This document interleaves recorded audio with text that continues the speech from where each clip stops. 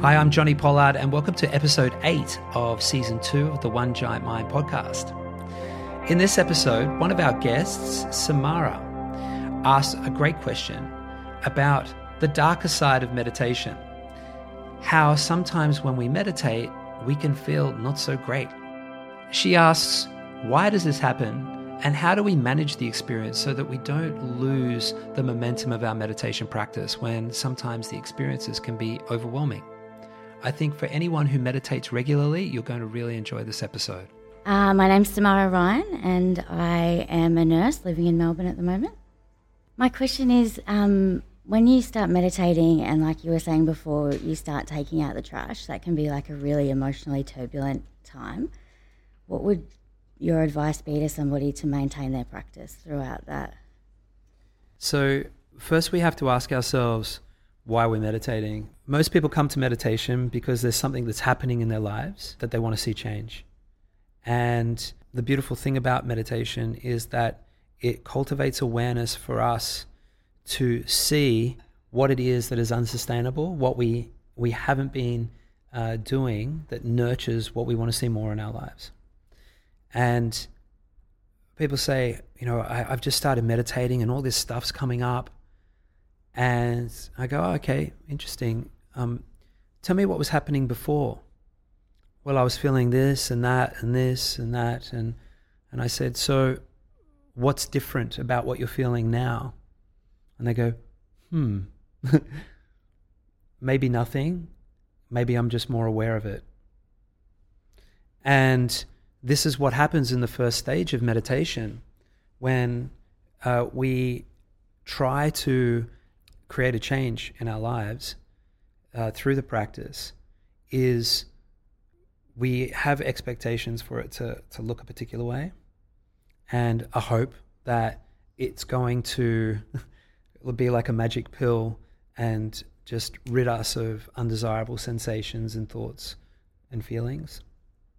But what's not often spoken about enough is that the first phase of being able to process experiences and make changes in our lives is that we first must cultivate awareness. And in the same way that a doctor says, when you take this medication, the symptoms might get worse before they get better. Meditation can be, and is not always, and quite often is generally not the case, but it can be the case that when you start to meditate, particularly if you experience some trauma or you've been exposed to prolonged bouts of stress and pressure, that what occurs is a purging of the symptoms. And what can come out is more emotion, higher levels of stress and agitation, a sense of confusion and not knowing yourself, because the nervous system is being flooded with this purge of energy from the past. And so to answer your question, what do you do to maintain your practice? Surround yourself by others that are meditating. Have open-hearted, honest conversations about the experience. Relinquish the need to be externally identified with reasons. Relinquish the need to blame something for what you're feeling. And to the best of your ability, accept what you're feeling as a process of healing, a process of recovery. And we can't expect to live the way that we've been living. And I say that generally, but quite specifically as well, because there are very few humans that I believe that live outside of this rule or this reality, that we are all under such enormous strain and pressure trying to fit into a world that isn't designed for how we have biologically evolved for so long. And it goes against so much of the way that we're designed to try and exist in the way that we are. The demands that are placed on us, the disconnection from nature, the living outside of a tribe where we sincerely feel we belong to and are supported by and know that that tribe has our back in a moment of weakness or moments of weakness, where our sense of purpose is derived from serving the greater good of that tribe. All of these things that are generally absent in our life place an enormous amount of strain and pressure. And we can't expect to live like this and be okay. That's the thing that we need to start normalizing, that we need to start bringing into the forefront of our attention, that we've normalized this way of living in the world right now, the way that the world is right now. We've normalized it. And when we're not coping, we're not feeling okay about it, we judge ourselves, we think that we're less than, we're weak, we're failing, we're not good enough.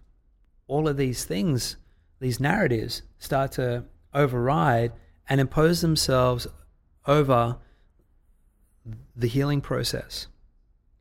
And what's required in this first phase of learning to meditate is to be prepared to surrender into those feelings and to accept them and to see them as a process of healing. Now, sometimes it can be very overwhelming and it feels like it's getting worse and not better.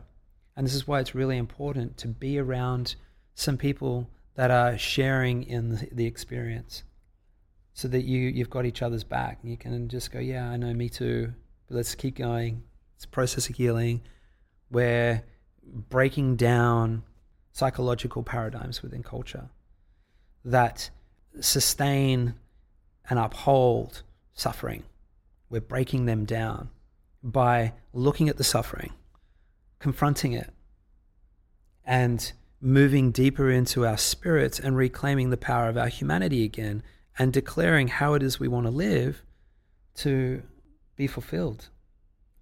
And it takes an immense amount of character, and it takes an immense amount of, to do that, because life is tough as it is. Why would I opt into feeling more crappy than I do right now? And what I want to propose to anybody that's experiencing this is that you are doing one of the greatest services to humanity by choosing to opt out of this way of living and to start living life on your terms in accordance with your own sensibility, a sensibility that emerges out of your spirit, from your heart, from who you know yourself to be, and you move in the direction unapologetically, committing to that. This is what the world needs more than anything right now. More than anything. And it's such a noble and an important process. And, if that's what you're doing, my hat's off to you, my dear. Thank you. Yeah, you're welcome. My question is that, do you think in the West we're all about everything to be instant? We want everything right away. Do you think that can be an hinder to meditations or a healing process because it takes longer usually? It's such a great point. And yes, I think this is the main reason why people start meditation and end it really quickly. Generally what happens when people learn to meditate is that they'll have a pretty immediate sense of relief, generally, for a period of time. And they'll go, oh, this is really great. I feel better. I don't have to do that thing again. I'm just going to go out and party and, whatever. And then over a period of time, it builds up again and they're like, okay, I should do that meditation thing again. And they get that little hit. But then when they stick with it, what they start to do is to peel off layers. And then we start experiencing what I refer to as the unstressing process. We're unstressing, we're peeling layers of built up accumulated stress in the system. And that experience of detoxifying the past gives us the flavor of the experiences that we've had in the past. Like when you detox from anything in the body, you're going to experience the effects of that substance coming out of the body. A lot of the time when people are detoxifying, some kind of drug, they feel like they're on the drug for a period of time as the detox process occurs. And in the same way, when we detox past experiences, we can sometimes have the flavors of those experiences pass through our nervous system, and it can make us feel like we're having those experiences again. And the point that you've made about this need for instant gratification, which is another way of saying that is a need for instant distraction from the discomfort. What we're looking for is cheap, quick hits to distract us from the reality of what's happening inside of our mind, what's happening inside of our body, what's happening in our relationships, and what's not happening in our relationships with each other, ourselves, the earth. And the greatest deterrent for committing to the long road in this wonderful practice is the confrontation of discomfort and the addiction to self-soothing, the needing to feel comfortable in order to be okay. Now, feeling comfortable is a very important part of our thriving. To feel well, we need to feel comfortable. We need to feel safe. However, we have this debt, and what it requires is us taking a leap over a very slimy swamp of past experiences. Or not a leap over, actually, we've got to walk through it. That's the truth of it, till we get to the other side. And once we get to the other side, we've still got muddy feet and, maybe muddy clothes, but our ability to process that is a lot easier than actually, being trapped or feeling trapped in the swamp. And it's only through persistence. All we need to do is keep walking. It doesn't smell nice. It doesn't feel nice. And it can sometimes feel like it's never going to end, but it always does. It always does. Whatever we're feeling, if we stick with it, it will always come to pass.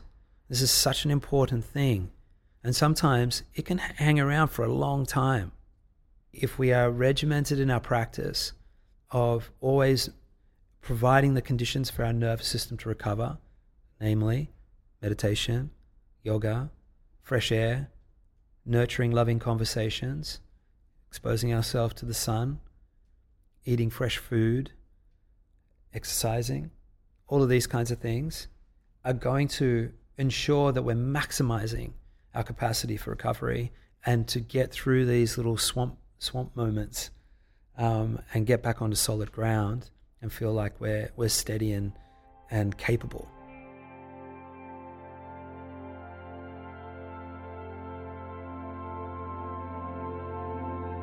Special thanks to our show producer Daniel Tucker, aka Spiritual Tradie, Sky Tippler from MKT Communications for the use of their beautiful space, Ali Lieberman for this gorgeous music you're hearing, and all the One Giant Mind team. If you're interested in learning to meditate and you don't have a practice yet, One Giant Mind supports you in 2 specific ways. You can download the free One Giant Mind Learn to Meditate app, which will take you through a beautiful 12-step process of learning a powerful technique. The alternative is to go onto the website, onegiantmind.com, and check out our teacher directory. We have teachers from all around the world offering courses on a weekly basis, both online and in person. So if you can't find a teacher in your local area, you're certainly going to find one who's going to be able to teach you in a course they'll be running online.